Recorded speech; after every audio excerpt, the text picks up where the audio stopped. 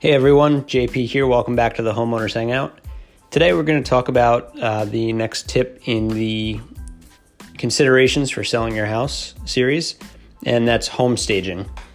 So now that you've found an agent, you've priced the house right, and you've made some cosmetic changes to the place and updated things, now you want to consider how to stage your home properly for photographing and setting your home up right for the sale. Now, potential buyers, they're not going to want to come in. They understand there's a family living there.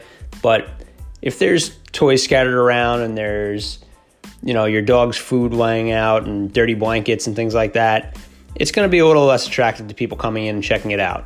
So what you want to do is make sure you go room by room in the house, bedrooms, living room, den, and make sure you tidy the place up a bit. But not only that, make sure the beds are made, make sure you keep them made, make sure your pictures are straight, you have the appropriate things laid out in the house, your pillow cushions on your couch aren't strewn about in a crazy manner.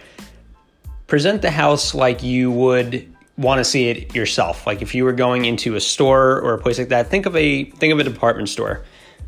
They're trying to sell a product. They're trying to sell mattresses, let's say. Sometimes they'll set up a bed, they'll set up the comforters, the extra pillows, set the scene.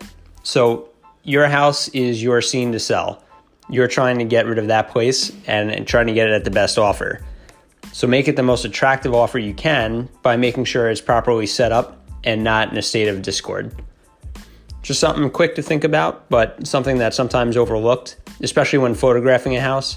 Make sure when you take pictures of rooms, again, the same thing. You're nice and set up. You're not out of place. Everything is set up appropriately and looking the most attractive for that sale.